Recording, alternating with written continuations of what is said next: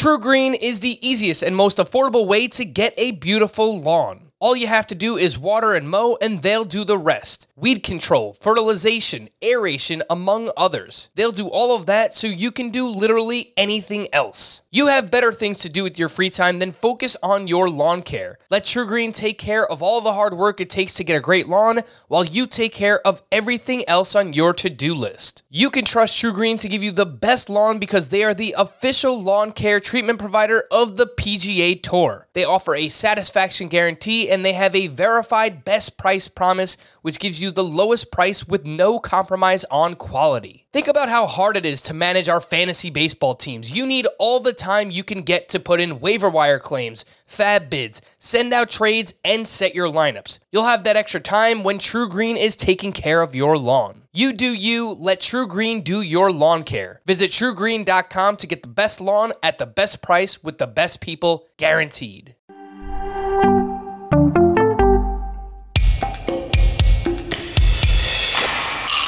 Alcantara, Soroka, you look so good in Boca. Peralta, Manoa, bounce back for Aaron Giolito, Castillo, Yoshida, Mosu, Carlo and Fado, value so high, but ADP so low.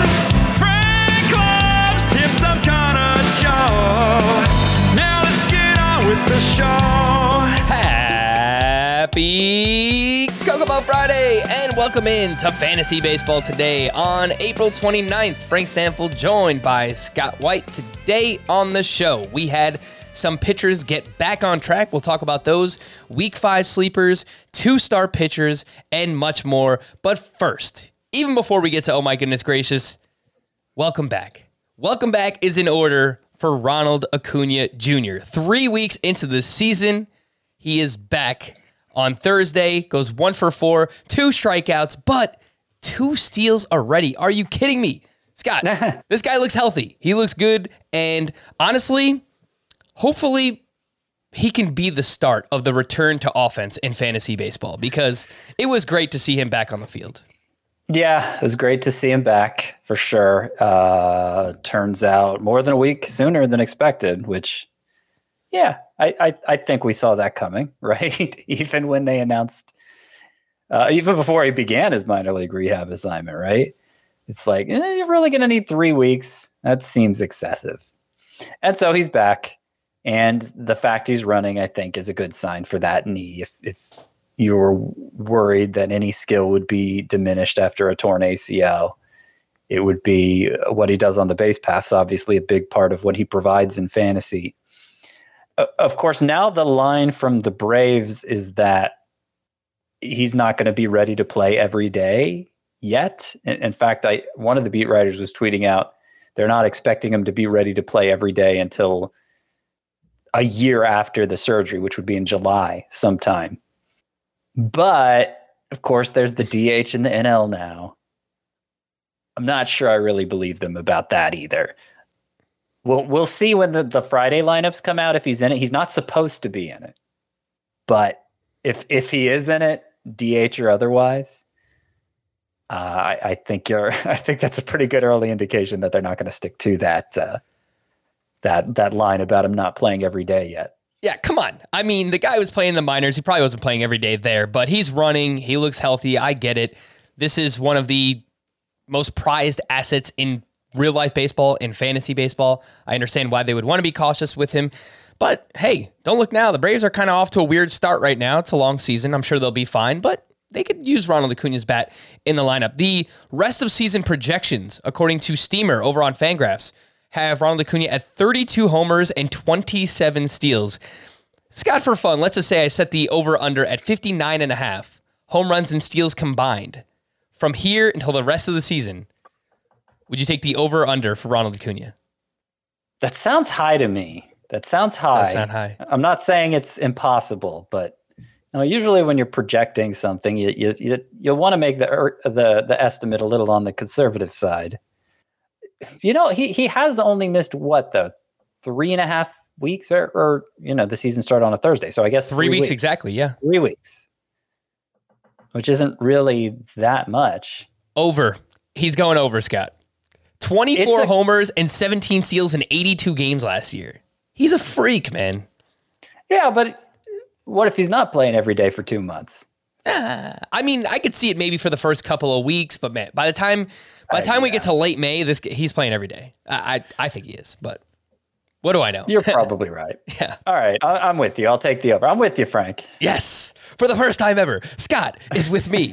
Speaking of young studs stealing bases, I just wanted to highlight this because I was pretty blown away when I actually saw Julio Rodriguez leads baseball in stolen bases. 1 for 3 with 2 more steals on Thursday. Now has 8 steals again. That leads baseball. Slowly coming around. He has 7 hits over his last 6 games. Strikeouts are still an issue. He has at least 1 strikeout in every game but 1. But when he gets on base, he has the green light, and he's been successful so far. So you love to see that from J-Rod. And his counterpart, his rookie counterpart, Bobby Witt, also now on a 7-game hitting streak since being dropped in the order. 9 hits, 3 steals during that time. He stole another base on Thursday. You love to see it from the youngsters. Anyway, that was all ahead of Oh My Goodness Gracious. Take it away, Susan. Oh my goodness gracious! All right, Scott, what made you say Oh My Goodness Gracious on Thursday? Well, what made me say, oh my goodness gracious, wasn't anything that happened on the field. And it's probably going to be a pretty short conversation. But Adalberto Mondesi, with the torn ACL, already out for the season. When the knee injury first happened, it seemed like they were downplaying. He's sore. Maybe he'll go on the IL. Maybe he won't. Torn ACL. Done. He gave you 5 steals. Hopefully that wasn't 1 steal per round. Hopefully you drafted him a little later than that, because that's all you're getting from him. It's over already. And you always feel like you should have seen it coming. But man, you only have 2 ACLs to tear. Like at some point, like how many ways can it go wrong, Yeah, frustrating. It's rough. Sure. It's rough. I feel so bad for the guy too. It's just, he cannot stay on the field. Again, this is Adalberto Mondesi, torn ACL, out for the rest of the season. Somebody asked me earlier on Thursday morning, Scott, if they can drop Mondesi in I believe a 10-team categories dynasty league. What do you think about that? Probably not. It'd be easier to say no if it was deeper than 10 teams. Mm-hmm. And if it wasn't a categories league. Yeah, probably not. Probably need to hold on to him in that format. All right. Well, on to next year. Let's see what Mondesi does, I guess, in spring training, or we'll probably read something about what he's doing in winter ball, and we'll get excited, and he'll be a top 7-round pick again, somehow, some way. Oh my goodness gracious for me. Zach Wheeler, nice little bounce back. Actually, it was a very good bounce back. His best start of the season up against the Rockies. The game was in Philadelphia, so you get the Rockies on the road, but they've been playing pretty good on the road. 6 shutout innings for Zach Wheeler, 1 hit, 4 walks, 7 strikeouts, 11 swinging strikes on 90 pitches in this one. He only allowed 2 hard hit balls. Don't love to see that the velocity still is not up where it was last year, Scott. He was sitting 95 miles per hour with the fastball. Last year, that was 97 for Zach Wheeler, but slowly the results are starting to come back. The walks here are not great, but strikeouts, you love to see it, limiting the hard contact. I think we're slowly coming around here with Zach Wheeler. Remember, he didn't have a spring training, so this is basically his spring training. Mm-hmm. Yeah, I was a little disappointed that the velocity didn't climb anymore from the previous start. It did improve last time out, but it's still more than a mile per hour short of where it was last year. And so I hope he's not plateauing, but other than the 4 walks, the results were good. And, I choose to be encouraged by it, I would say. Makes sense to me. I would assume that we're starting him next week at home against the Texas Rangers. Yep. The Texas Rangers, by the way, for the big bats that they brought in, Corey Seager and Marcus Semien, not that they're doing anything right now, they are a team that you want to throw your pitchers against. against. The Rangers are 29th in weighted on base average against right-handed pitching this season. So make sure Zach Wheeler is back in your lineups next week. Let's take a look at a few other pitchers, Scott, who got back on track. Freddie Peralta, now 2 strong starts in a row. This one at the Pirates, 6 shutout innings, 3 hits, 0 walks to 7 strikeouts. And then Trevor Rogers also makes it 2 strong starts in a row after that blow-up start he had, his second start of the season at the Nationals in this one. 6 innings, 1 run, 4 strikeouts to 2 walks. It wasn't a standout performance, and the fastball velocity was actually down 1 mile per hour for Trevor Rogers, but the results are there for both him and Freddie Peralta. What'd you see? There's a couple weird things going on with both of these guys. Kind of like with Rogers, or kind of like with Wheeler, I should say. I'm not totally like relieved and okay, there's, it's going to be smooth sailing from here. Of course, I had concerns about Trevor Rogers coming into the season. But the swinging strike rate has been pretty unimpressive so far, as it was down the stretch last year. And the changeup in particular has been such a critical pitch for him to this point in his career. It just isn't playing the same. 8 of his 9 swinging strikes in this one were on pitches other than the changeup. I guess the easier way to say that was he had 1 swinging strike on the changeup today. And Freddie Peralta, it's kind of a similar story. His slider, really both of his breaking balls, to the extent he has 2 different ones, it played a lot better last year. It was getting a lot more whiffs, like a big discrepancy in that rate early on, including in this start. Like he's really just doing it with the fastball right now. And I don't think that's going to be a formula for success over the whole season. And I'm not saying like it's time to panic and move Freddie Peralta and Trevor Rogers, but I think it's still up in the air. If they're totally fine, if they're going to be who you drafted them to be, so whatever you decide to do with them, that's what you have to keep in mind. And I see similarities between the two, Scott, because they're both young-ish starting pitchers who obviously nobody threw much in the shortened 2020, and then both of these guys saw a pretty big increase in their workload last year. And yeah, again, being as young as they are, I mean, it's pretty taxing, and now they're coming off of that. So how does the body respond? How do the pitches respond? How crisp are those pitches? And right now, you make a good point, because I just looked up those exact pitches. Trevor Rogers' changeup, the swinging strike rate is 12.5%. That was entering Thursday. Last year, it was 19%.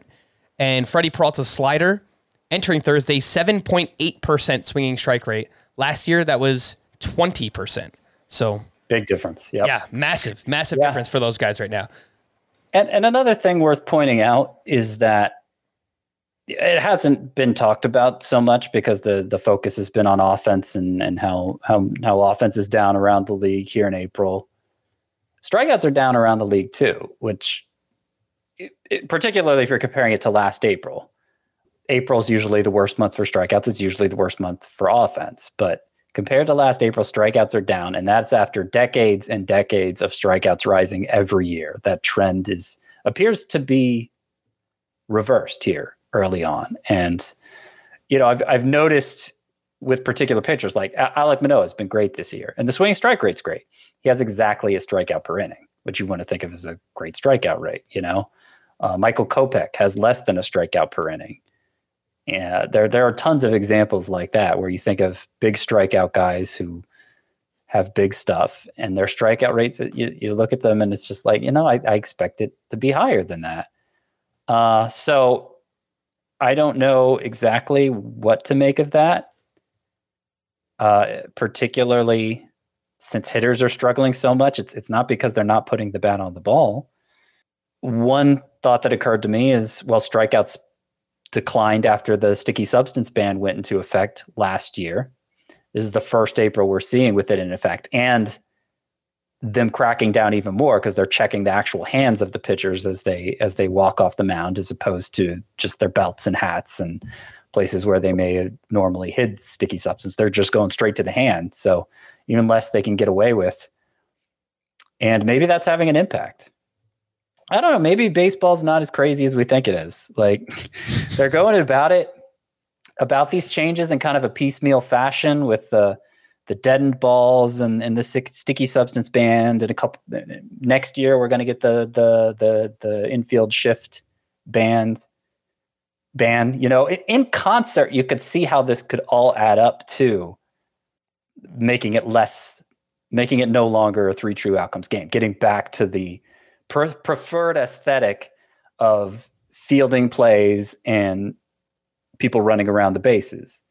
You know, I'm not saying the rollout of this new ball has gone great. There definitely seems like there are things that can be tweaked, but 3 years from now, it may be a sport with a better aesthetic. They may have fixed a lot of what ailed it. It's just painful getting there. I hope you're right, Scott, because I am tired of talking about a new ball, a new environment, sticky substances every single year. It's, you know, we've got some new kind of wacky change that we have to work into our analysis. And look, I'm not complaining about it. It's part of the job. I love doing this. You love doing this, but it makes it hard. Go ahead and complain. It makes it hard, it's Scott. Crazy. It does make it hard. Us look like idiots. It's hard, You man. know what? Maybe we are. Oh, man. You mentioned Alek Manoah. Let's talk about a few studs being studs. Pitcher edition. Manoah, 4 straight quality starts to open the season. This one against the division rival Boston Red Sox. 7 shutout innings, 3 hits, 1 walk, 7 strikeouts here. Justin Verlander, ho-hum, 3 straight quality starts for him. 2 going 7+ innings. His ERA is 1.73. His whip, 0.69. Velocity on all of his pitches up on Thursday. I know we said this about Carlos Rodon the other day, Scott, but like Rodon might be start for start in the discussion for the best pitcher in baseball. If Justin Verlander is just Justin Verlander, he's probably in that discussion as well. So he's looked awesome. And then your boy, Kyle Wright, just another one as well. 3 straight, third quality start in his first 4. His 3rd straight start with 8+ strikeouts for Kyle Wright. This was the first time we kind of saw the walks get in the way. 4 walks to 8 strikeouts, but 7 innings, 1-run ball. The ground ball rate up this season for Kyle Wright just continues to look like that breakout candidate. What'd you see from Wright, Manoah, Verlander? So your point about Verlander is well taken. And, you know, if we're just talking who's going to have the best fantasy season, it could be Verlander. Verlander has the advantage over those two, Burns and Rodon, in terms of expected workload. Even coming back from Tommy John surgery, I don't expect it to limit him much. You know, it's more of a pitch for pitch thing. Burns and Rodon probably put him ahead of Verlander in terms of how good they are pitch for pitch. But yeah, Verlander's been great. Top 10, maybe top 5 rest of way is how I'd rank him. Manoah, I mentioned the strikeout rate is a little disappointing, but he's not alone in that regard. And Wright continues to look like somebody you're glad you picked up in week 1. 100%. I mean, if he is not the biggest breakout so far, I don't know who is. I mean, I'm sure I'm forgetting someone right now, but Kyle Wright has been awesome. Scott, I saw you move him up to SP 36 in your rankings. I have him at 43. Probably deserves to move up a little bit. Chris has him inside of his top 40. Again, that is Kyle Wright. I've got Manoah at SP 20, Scott. Any thought to move him up even further? I know you have him at 26. Not a huge disparity, obviously. I'd have to look at who I have right ahead of him. So you've got Darvish, Kershaw, Musgrove, Peralta, Barrios. I feel like I have a Manoah about as high as I can have him because I'm not ready. Like I haven't soured on any of those top 25 types coming in, like Darvish and Kershaw, who are right ahead of him. So I'm not saying Manoah can't crack that group, but I'm not ready to do that yet with him. All right. Yeah, I mean, really the difference is you have him at the bottom of that tier. I have him at the top of that tier. So I love what I've seen from him thus far. Let's talk about some hitters, Scott. Alec Boehm, some waiver wire hitters at that. Alec Boehm goes 1 for 4 with his 2nd home run of the season. He is 64% rostered, 6 home games next week. Would you consider Alec Boehm a must-add hitter right now, playing every day? Well, I mean, the fact he plays third base, there is somebody in your league who should probably be not just rostering Boehm, but starting him, because third base is terrible. And as somebody who just lost Adalberto Mondesi in a 16-team league, I don't know what to do about it. Bohm's already gone. I'd have to pick up Patrick Wisdom or something. I don't know. Bohm is hitting the ball incredibly hard. His strikeout rate is about half of what it was last year, which is more in line with what we expected all along. We expected him to be a good contact hitter, great on base skills. He had a home run today. Obviously, I think that's still the biggest question because he doesn't put the ball in the air a lot. But if he hits it hard enough, it may not matter. He may have a high enough home run to fly ball rate that he emerges as a true standout at third base. I think he's one of the most interesting hitter pickups if he is still available in your league. Again, that is Alec Bohm. Let's talk about a few outfielders, Scott. And we were talking beforehand, every day it seems like there's so many outfielders emerging that we need to talk about who are available in a good amount of CBS leagues. So on Thursday, the names that we have, Brandon Marsh. We keep talking about Taylor Ward, rightfully so. Taylor Ward has been awesome. Brandon Marsh, very quietly, has been very good as well. 3 for 4 with an RBI. He picked up his third steal of the season. He's batting .340. Strikeout rate is down. Line drive rate is ridiculous right now for Brandon Marsh. A few other names. Andrew Benintendi went 2 for 3 with a double. He's batting .393. Austin Hayes, 4 for 5 with 3 doubles on Thursday. Robbie Grossman's hit 3 for 5. Now has 13 hits over his last 7 games. Doesn't have any home runs or steals, but he's batting .327. Kind of an odd line for Robbie Grossman right now. And then Andrew McCutchen went 3 for 4, hit his first home run of the season. Scott, is there one or two standouts for you from that group? Brandon Marsh, Benintendi, Austin Hayes, Grossman, McCutchen. Yeah, I have a couple actually on my top 10 sleeper hitters for this week, including Marsh, because the Angels are in line to face 6 right-handers, so he's not going to have much interference from Jo Adell this week. And yeah, he's been, it's kind of like, it's a similar profile to Alec Bohm. Doesn't make as much contact as Bohm, but it's hard contact. Is it in the air? Does he put it in the air enough to deliver the power numbers we're looking for? Well, Marsh also has some speed to fall back on. So I would say that roster rate needs to be continuing to rise, understanding he's a platoon player and you may have to pick your spots with him. Let's see who else. I considered Grossman and Benintendi, and I may slot one or the other in to these top 10 sleeper hitters. When I look at it again, it's not completely written yet.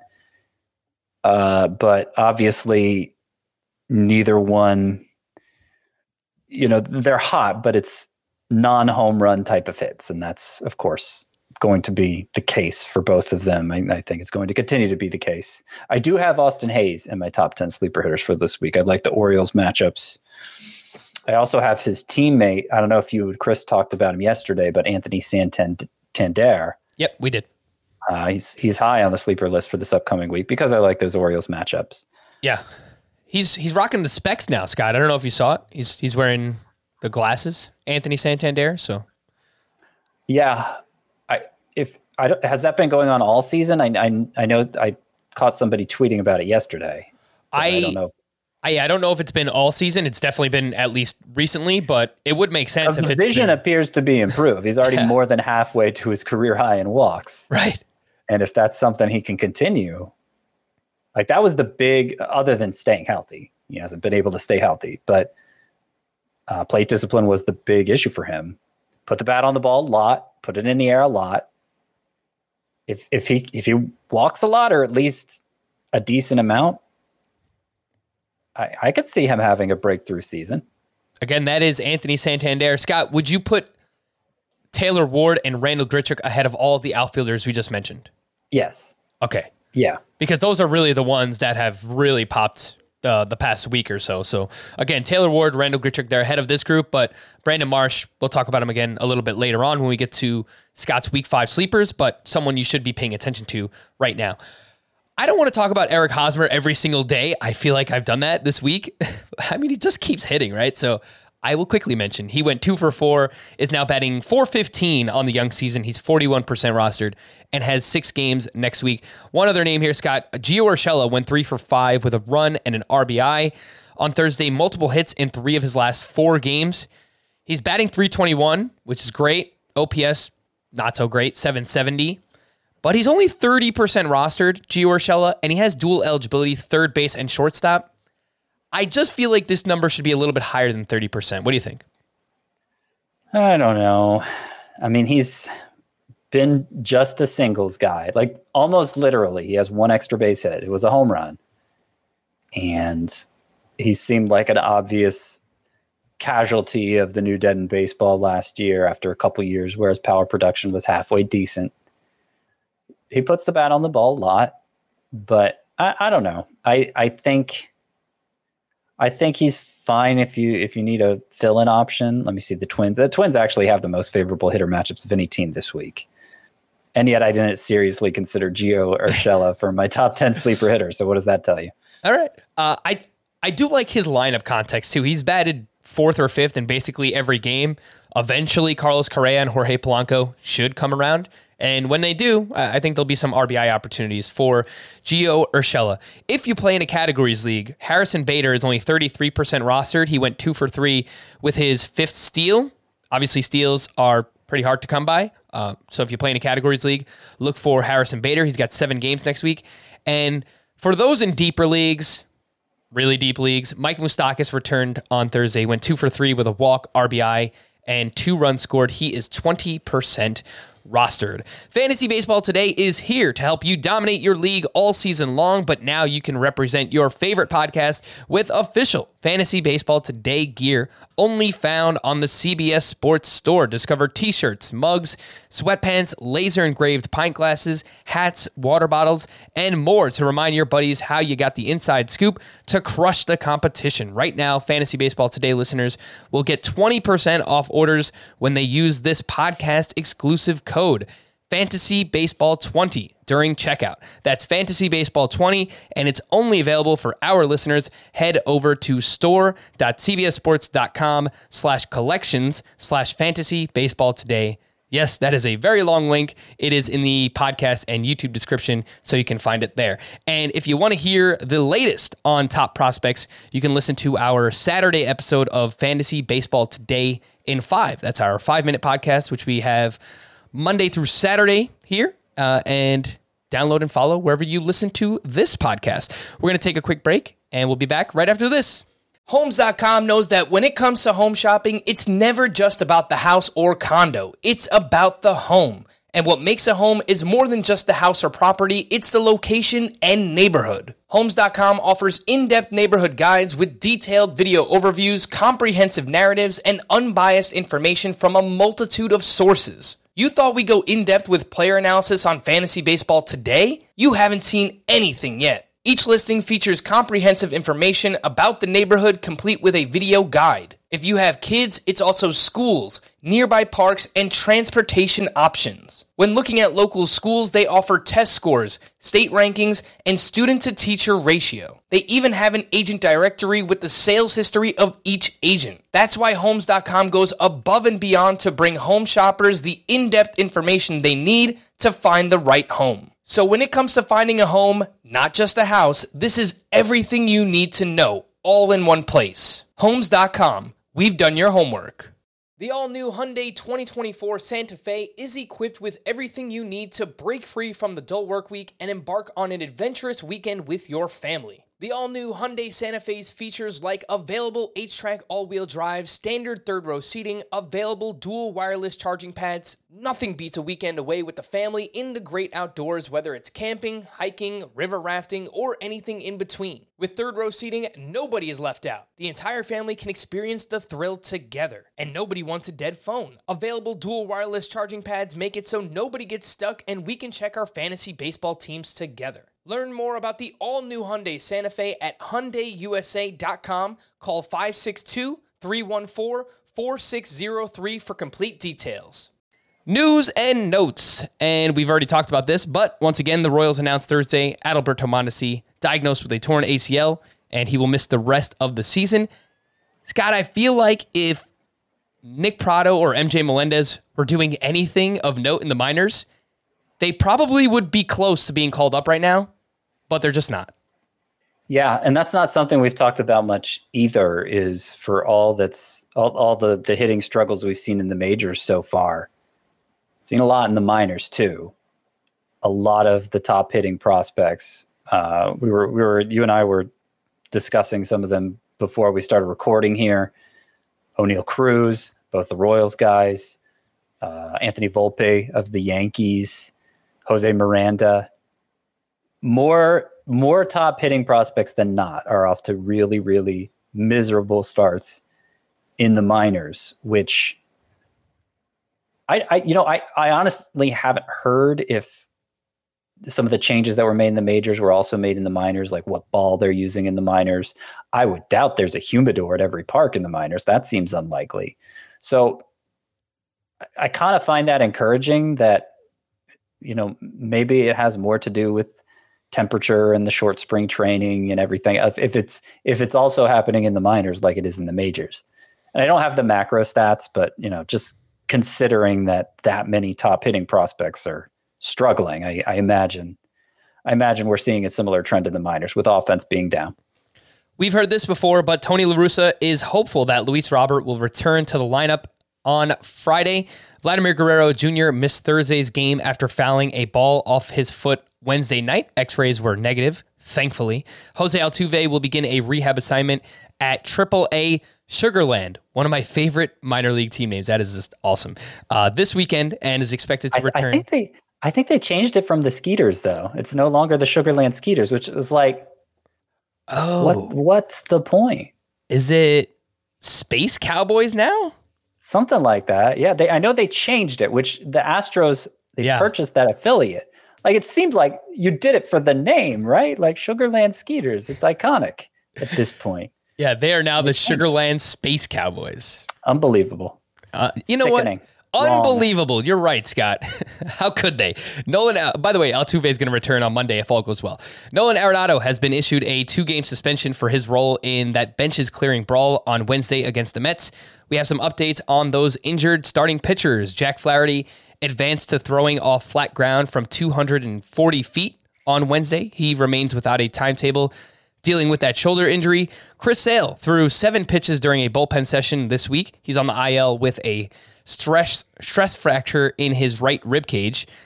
It's also just a very random amount, 7 pitches in a bullpen session. All right. Hope he's all right. Lance Lynn is progressing in his throwing program and could return by the end of May. JD Martinez was held out of Thursday's lineup after he aggravated his adductor injury. Doesn't sound great for an older gentleman like JD Martinez. Chris Bryant has now missed 3 straight games due to back stiffness. Also doesn't sound great for somebody who's dealt with a lot of injuries in his career already. Bailey Ober was removed from his start Thursday due to right groin tightness. Mitch Haniger took part in a pregame workout on Thursday, but has yet to be officially activated from the COVID IL. He's apparently not feeling 100%. I mentioned him on yesterday's podcast as a buy low candidate. His StatCast expected numbers are amazing right now. So I would take advantage of this absence for Mitch Haniger and try and buy low. Steven Kwan has missed 4 straight games due to that hamstring injury. Nick Lodolo, this one came out of nowhere, placed on the IL with a lower back strain, but is expected to return next weekend against the Pirates, so they're hoping for the minimum stay there. Will Myers placed on the IL with a right thumb contusion. Matt Beattie has started 2 straight games.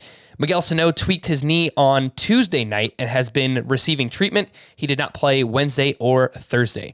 Ken Giles has been cleared to resume throwing. He's on the IL with a tendon injury in his right middle finger. Scott, do you think Ken Giles is worth a stash in deeper categories leagues right now? He's only 14% rostered. If you have IL space to stash him, it's a fine idea. I'm not confident he's going to be the solitary closer at any point. It just doesn't seem like the Mariners want to go in that direction.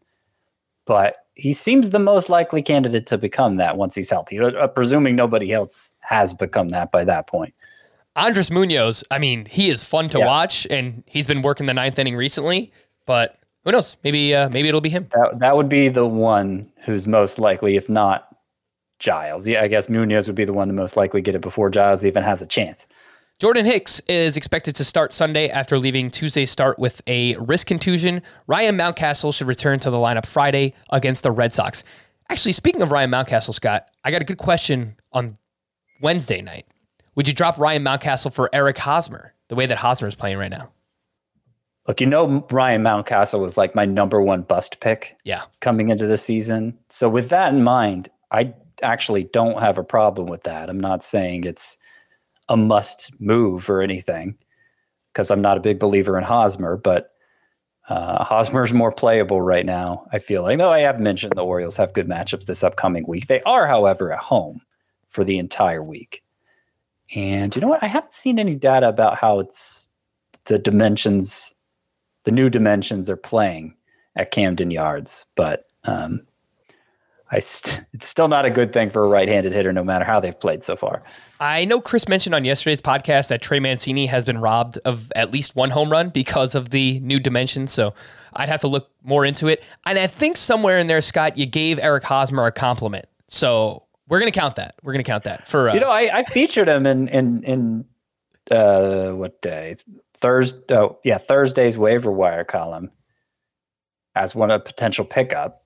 No, I don't believe that he's breaking out, but there is the one clear change in his profile where he's pulling the ball a lot more, particularly in the air, and that's one way you can potentially make up for a lack of natural power is just by making sure your fly balls are pulled. So if there is a path for him to have a breakthrough season, that's it. And I don't mind picking him up as a hot hand play and just seeing where it goes. You don't have to fully buy into it yet. Obviously, I want to prioritize a Hosmer over a Taylor Ward or, Randall Grichuk, who I still have no idea why Randall Grichuk is available in a third of all CBS sports leagues, but for some reason he is. All right. Yeah, Hosmer's not up with them, but I could see picking him up. All right, let's move on to week 5. The schedule is pretty spread out for next week. We have 3 teams with 5 games. Those are the Cubs, the Rangers, and the Dodgers. 15 teams that have 6 games next week, 11 teams that have 7 games, and one lucky team has 8 games. That is the New York Mets. Before we get into 2-start pitchers to add and stream, Scott, who are some of those 2-start options that are on the fringe right now? Well, I want to mention, I doubt anybody's considering sitting Joe Ryan, but he is a 2-start pitcher this week, and his matchups are at Baltimore versus Oakland. So he's actually my number 1 ranked 2-start pitcher this week, Joe Ryan, who was off to a tremendous start, had his best start yet last time out. And yeah, those matchups are amazing. So he's ahead of some bigger names like Pablo Lopez, Alek Manoah, Dylan Cease. Not that they're, obviously they're all must-starts themselves. I would also say Mackenzie Gore is must-start at Cleveland versus Miami. Zach Gallen, I never thought I'd be saying this at the end of April. But yeah, he's a must-start 2-start. He's a must-start 2-start pitcher against the Marlins and against the Rockies in Arizona. Patrick Sandoval, I would also say, is a must-start pitcher coming off his best start of the year. He hits the White Sox and the Nationals. I want to go as far as to call Carlos Carrasco must-start, coming off that Rocky outing last time. His matchups are the Braves and the Phillies. Pretty rough, but, most people who have him should probably start him. Ranger Suarez, he finally went 6 innings in his latest start, still having some control issues, but I think he's trending the right direction. His matchups are against the Rangers and Mets. I would call him an advisable start, less than must start, but advisable. So there was a lot of people after Charlie Morton's last start wanting to know what's up on Twitter and expressing their displeasure in no uncertain terms with Charlie Morton and what he's done for them so far. And I told them, look, you can sit him if you want. You can't drop him. And I stand by that, except for maybe the sitting part, because it turns out he has 2 starts this week. And I get it if you're in a categories league and you just want to be really protective of your ratios. Okay, Charlie Morton could end up doing twice the damage with 2 starts. And it's a risk. But his next start could be the start where it all clicks for him too. In which case, I think in a points league especially, you just gotta cross your fingers and slot him in there. So I'm fine starting Charlie Morton. And yeah, we can go on to the potential sleeper pickups now, I think. You know, Scott, the way you were describing Charlie Morton, that really sounds like our fortune favors the brave 2-start pitcher of the week. I don't think it's just the brave who has to do it, though. I don't know. I mean, we haven't really, have we pinned down exactly what the fortune favors the brave pick is? No idea. I might describe German Marquez, who last week we were talking about him as a 2-start pitcher. Obviously didn't happen. He's a 2-start pitcher again and has been pretty terrible so far this year. But we know the story with German Marquez, where it can turn around very suddenly, and he has 2 starts, hopefully for real this time. And no way I'd do that in a categories league. I probably wouldn't do it in a points league either. But if you're the kind of person who just has to maximize the number of starts on your roster, I would call German Marquez the fortune favors the brave pick of the week. Oof. All right. I can tell you what, I'm sure that my dad will put him in the lineup because my dad in our home league, he's notorious for, he will pick up any 2-star pitcher and just throw him in the lineup. He doesn't, it could be, some people play that way. It could be Scott White making 2 starts. My dad is picking you up. He's throwing you in the lineup, Scott. Bad idea. Bad idea. While we're talking about all these, who are other 2-star pitchers you're looking to add and use for next week? Drew Rasmussen's the big one, coming off that brilliant effort against the Mariners. He gets the Mariners again this week and also gets the Athletics. I'm going to call the Mariners a pretty good matchup. I know they scored a lot of runs so far, but Athletics definitely are. And hopefully he can keep it going with that slider cutter combo that he was. And those pitches were both moving all over the place in his last start. Got a ton of whiffs with him. So he's the top choice to pick up. Bailey Ober would be, but he left today's start with a groin injury. So they're calling him day-to-day for now, but wouldn't surprise me if he went on the IL. So keep an eye on that. But I like his 2 matchups next week if they do say he's going to make his next turn. Jordan Montgomery might be available in a few leagues at Toronto versus Texas. Some matchups on opposite ends there. But he's usually pretty decent if you're just looking to get an extra start in your lineup. Dakota Hudson, who started here on Thursday and had another strong 6-inning performance. I believe now he's allowed a total, Dakota Hudson has, of, see if I can find it real quick. I thought I had his page open here. I think he's allowed like a total of 3 hits in his last 2 starts. No runs. So, I don't think there's a ton of upside there, but he's been remarkably good at keeping runs off the board during his brief career and gets a lot of ground balls. And his matchups this week are against the Royals and the Giants, opposite ends of the spectrum there. But I would say in points leagues, especially, Dakota Hudson's one you can look at. And this one's digging really deep. Jake Junis, I'm not sure it'll technically be 2 starts. It might technically be 0 starts because he follows an opener. But he's thrived in that role for the Giants so far. They have him throwing his slider a ton, which has always been his best pitch. And he's only rostered in 4% of leagues. Lines up for 2 turns, whether it's as a bulk reliever or a starter. So in points leagues, he's somebody who you could look at as well.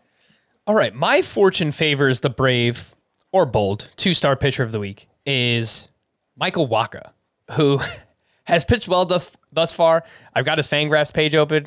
It's not looking too good here, but the matchups, he is going up against the White Sox and the Angels. So one good one right now. White Sox are not hitting. So that's an okay matchup. And then the Angels are basically hitting everybody. So if you are brave enough, Michael Wacha is the name for you. Some single start streamers. Scott, who you got for next week? Not as many of those, but I will highlight a couple for you here. We have Tarek Skubal, who was not great. Well, a lot of these pitchers started just today, right? Or was Tarek Skubal yesterday? No, that was today. That was Thursday. It was today. Yep. So yeah, kind of took a step back today, allowed 6 runs, only 3 of them earned in 5 innings. Didn't get the strikeouts we saw in the previous starts. I think he's still figuring out his pitch mix. I'd like to see him throw the changeup more because it's gotten a lot of whiffs the little bit he's thrown it. His match was against the Pirates, so he's probably the best one-start option who might be available in your league. 79% rostered. That's kind of really close to the threshold there. Aaron Ashby, I think he's supposed to make another turn. The Brewers are going 6-man right now, and obviously he looked pretty good on Wednesday. Too many walks, but only 1 hit allowed. And hopefully he's trending the right direction. He gets the Reds, who've just been horrible so far. Horrible. And then Michael Lorenzen against the Nationals, I think is an okay. Honestly, I'm not that excited about any of these choices, but it's one of those weeks for the sleeper pitchers. All right. Michael Lorenzen also has SPARP eligibility, as does Aaron Ashby. So if you play in a points league and you're looking for a SPARP, both of those names are widely available. The best hitter matchups for next week. Scott mentioned the Twins earlier, then the Astros, the Orioles, the Angels, and the Rockies. The worst hitter matchups, the Cubs, the Rangers, the Guardians, the Dodgers, and the Padres. With that being said, Scott, who are your sleeper hitters for week 5? Well, you notice the Mets weren't included among those best hitter matchups, even though they're playing 8 games. Facing some tough pitchers in those 8 games. Not saying you should bench all your Mets or anything, but thought it was worth noting. So Taylor Ward, of course, is the number 1 sleeper hitter for this week. You did mention the Angels among the teams with the best matchups. And frankly, I'd want to get Ward in my lineup either way because he's been good all along, but especially since Boovy did a leadoff spot, already a 2-homer game, already a separate game where he was a single short of the cycle. He's walking a ton. I think he's got to be in everybody's lineup right now. I probably should hesitate to say that because I'm sure some people are starting like 3 top 20 outfielders. Maybe not in one of those lineups, but somebody in your league should have Taylor Ward in their lineup. Andrew Vaughn, pretty good matchups for the White Sox this week, and his playing time issues are behind him now that Eloy Jimenez is hurt. I mentioned Anthony Santander a little further down on this list, Austin Hayes with the Orioles facing the Twins and Royals in 7 games. I like the Twins matchups themselves. Max Kepler had a 2-homer game the other day. He's made some changes to his approach that might allow him to be fantasy relevant again. He's always done a pretty good job of making contact, so it's a question of how much power he contributes. But the Twins have the best matchups of all this week. 5 of the 7 pitchers on the schedule are righties. And that's also why I have Luis Arias on here, who tends to sit against lefties, but is off to a good start with the batting average. Can't say that about many players across the entire league right now. Randall Grichuk's on here, of course. I feel like he's a staple. Yuli Gurriel, if he's available in your league, and he is in about a quarter of leagues, I think that needs to change. And I think that pretty much covers it. Brandon Marsh, who we mentioned earlier, because the Angels have 6 righties on the schedule, so you could get him in your lineup as well. Max Kepler is someone I'm especially interested in. Looking at his StatCast page, the exit velocity is higher than ever before. His barrel rate, higher than ever before. 302 XBA, 607 expected slug for So that must Max have just Kepler. changed with the 2-homer game, because I was writing him up in waiver wire, and of course the StatCast numbers don't update in real time. They only update the next day. Mm-hmm. But basically what both he and Rocco Baldelli, the Twins manager, were saying after that 2-homer game, and he homered the day before as well, was that he's doing a better job of swinging with intent, which I interpreted to mean taking a bigger cut, like on pitches that are in his wheelhouse, like just trying to clobber them, when maybe in the past he would do more of a controlled swing. And, you know, it sounds like that could be what's going on for Max Kepler. Of course, so early in the season, hard to know if it's going to stick. But there may be something there. I mean, in 2019, he hit 36 home runs, right? So it's something we've seen him do before. All right, while we're talking about hitters, Scott, would you bench any of these in week 5. The struggle is real right now for Joey Votto. 5 straight hitless games. He's batting 129. Strikeouts are way up. Ground balls are way up. Brian Reynolds, 3 more strikeouts on Thursday. His strikeout rate is 31%. And then Jared Kelenic, 0 for 3, 1 strikeout. He's batting 140. Scott, what do you think about benching any or all of Votto, Brian Reynolds, Jared Kelenic right now?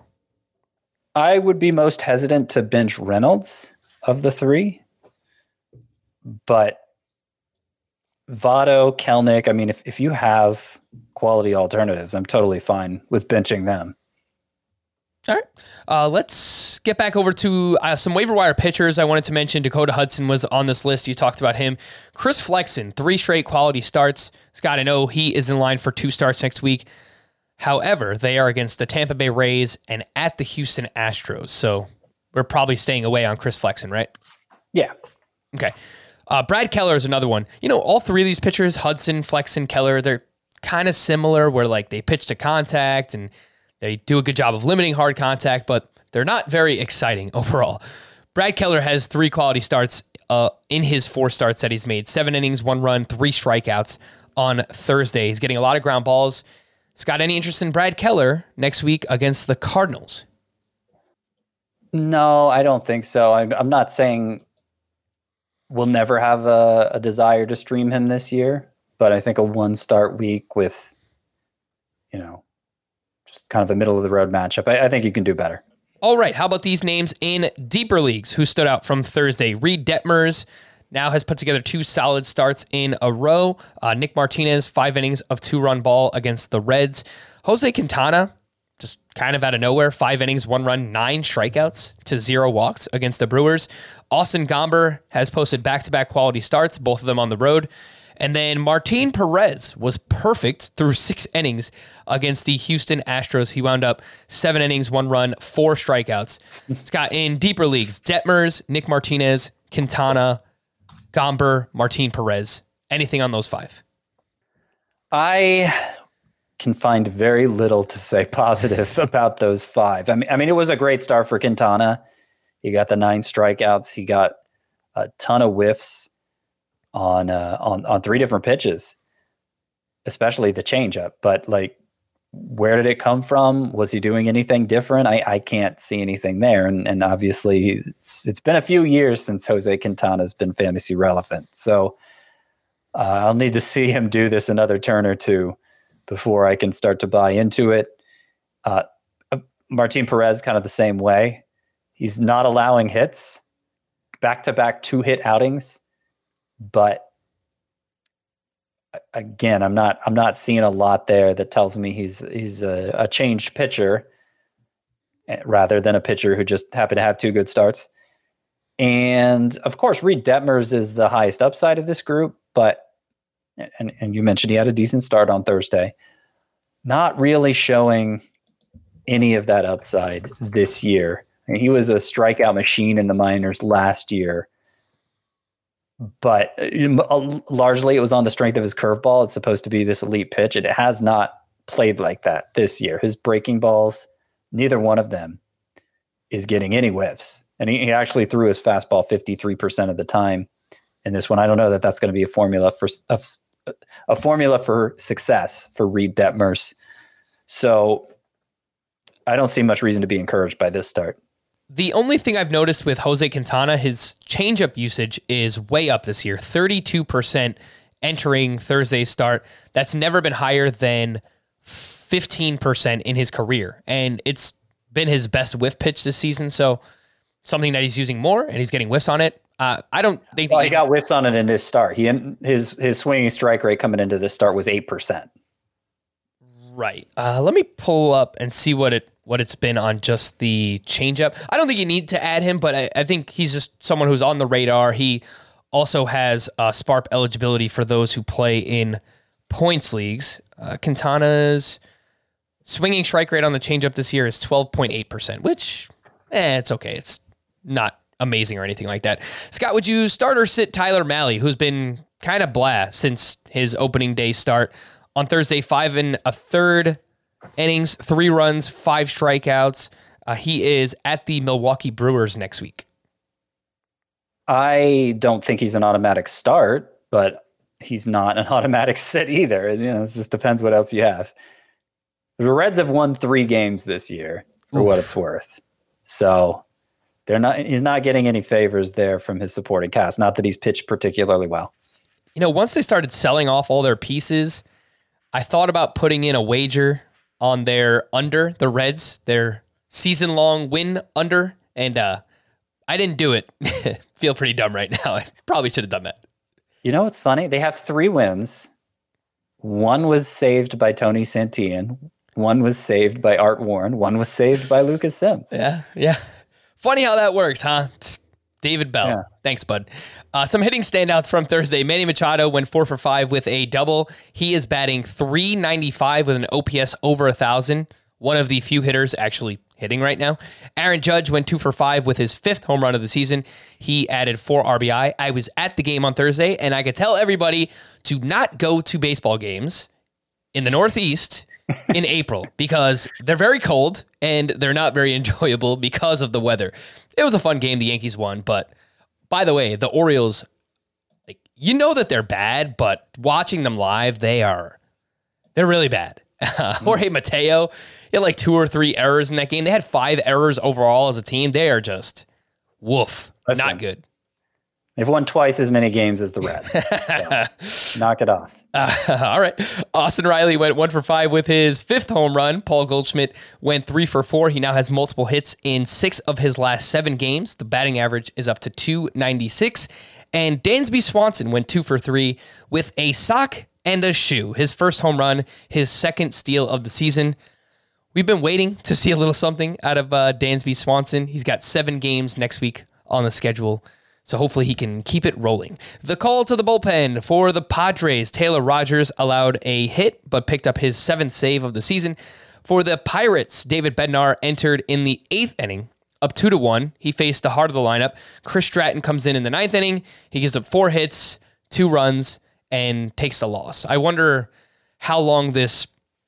I really think it's just an arbitration situation here, Scott, where the Pirates don't want to use Bednar as their closer because then they'll probably have to pay him more in arbitration. But you mentioned Bednar faced the heart of the lineup. Right. They've gone back and forth with the saves. Yeah, I think the 2 clearest bullpen tandems in baseball right now are the Royals and the Pirates.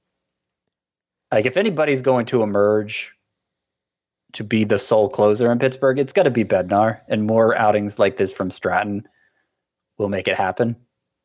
But I'm not ready to predict it's going to happen because of this outing, Yeah. The answer is probably to just let him pitch the 8th and the 9th inning because it's not really working for Chris Stratton right now. For the Marlins, Cole Sulser picked up his first save with Anthony Bender working 2 days in a row. For the Astros, Rafael Montero gave up a solo homer, but picked up his first save. Ryan Stanek got the save on Wednesday night. For the Royals, Josh Stallman entered the 8th inning with a 1-run lead. He faced the 5, 6, and 7 in the lineup. He gave up 2 hits, an earned run that led to a tie game. Scott Barlow pitched in the 9th, and then Taylor Clark picked up the save in extra innings. For the Blue Jays, Jordan Romano allowed a hit. He now has 9 saves. Scott, it's crazy. It's like the elite closers are kind of separating themselves right now. Josh Hader has 10 saves on the season. Jordan Romano has 9. That is just, that's more than some of my Roto teams total right now. Just those 2 guys. I did not realize Hader got his total up that high. It's crazy. I knew Romano was off to that kind of start, but yeah, those 2 are definitely distancing themselves from everyone else. And did you mention in here that Hader's been used so much recently, Devin Williams had to get the save here on Thursday and struck out the side. He'd be a great closer for many teams, but sure would. Brewers obviously don't need him in that role. Yeah. I did this on a few of my Roto teams this year, Scott, but I'm really starting to lean into get at least one lockdown closer on your Roto category teams, and then I guess just try and figure out the rest later. I did that on my main event team. I got Emmanuel Clase. It's not really working out so well early on. Well, that's the thing. Who really is a lockdown? Are you just saying a guy who is known to have exclusivity in the role? Yeah. at the start of the year, which would have included Mark Melancon, but Correct. Yeah. maybe you exclude him on principle. I mean, part of the issue with that approach, the biggest part of the issue with that approach is in the industry leagues. They got moved up to like round 3, right? So you're giving up an MVP caliber batter, a Cy Young caliber arm, to get a save source, basically. So that's the biggest issue with that. But the second issue with that is there's a lot of turnover in that role. Like, of course, guys like Chapman and Kimbrel and Jansen have done it year after year, but they're pretty rare. I guess Hader is you could have that level of trust in him. But even Liam Hendricks, he's only done it a couple years. He's off to a bad start this year. Yeah, I think he'll be fine, but I can't say it with 100% certainty. Yeah, no, it's fair. There was really 8 or 9 guys, Scott, and it kind of ended with Chapman. I was worried about, but you knew the role was going to be there for him. Kenley Jansen is still a lockdown closer. Ryan Presley, who's injured now, but yeah, there was like 8 or 9, and usually in my category leagues, I tried to get at least one and then figure out the rest later. And I think that's going to be the approach for the time being. What else do we have here? The Red Sox. Matt Barnes pitched in the 8th inning down 1-0. He faced the heart of the lineup, 4, 5, and 6. Hansel Robles then pitched in the 9th inning. Red Sox bullpen's kind of a mess right now. And the Angels, Raisel Iglesias. Yes, he's another one of those. He picked up his 5th save of the season. To stream or not to stream for the weekend. Let's start with Friday. Eliezer Hernandez versus the Mariners. Madison Bumgarner at the Cardinals. Tyler Anderson versus the Tigers. Rich Hill at the Orioles, and Adrian Hauser versus the Cubs. I don't want any of them, but if you're making me, probably Hauser against the Cubs would be my first choice. Hernandez against the Mariners, as much as they've been striking out, that might go okay. But yeah, it's not a great selection. All right, let's move to Saturday. Cole Irvin versus the Guardians. Chris Archer at the Tampa Bay Rays for his revenge game. Bryce Elder at the Rangers. Dane Dunning versus the Braves. Taijuan Walker versus the Phillies. Chad Kuhl versus the Reds. I guess it's just not a good weekend to stream, Scott.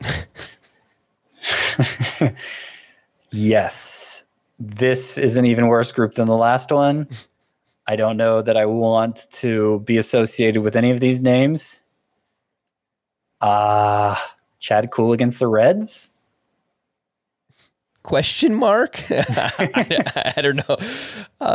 How bad is Cleveland against lefties? They are 23rd in weighted on base average. That warrants an okay for Cole Irvin, but don't feel great about it. For Sunday, we've got Daniel Lynch versus the Yankees, Nick Pivetta at the Orioles, Chris Paddock at the Rays, Mitch Keller versus the Padres, Michael Lorenzen at the White Sox, and Jordan Hicks versus the Diamondbacks. Is Jordan Hicks okay? He left his last start with an injury. Yeah, he's going to start on Sunday. I guess him then. I don't want to recommend Mitch Keller again. Lorenzen's the one. The White Sox cannot hit right now. They are 30th in WOBA against righties. Okay. I'm with you, Frank. Yes, 2. I'm with you, Franks, in one podcast. With that, we're going to wrap it up. For Scott, I am Frank. Thank you all for listening and watching Fantasy Baseball today. We'll be back again on Monday. Bye-bye.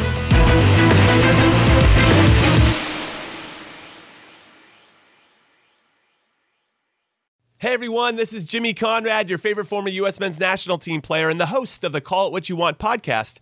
And I'm here to tell you that Vuori is a versatile clothing brand that speaks my language. It's inspired from the coastal California lifestyle, just like me. Its products stand the test of time, just like me. And also just like me, it endeavors to inspire others to live vibrant, healthy lives.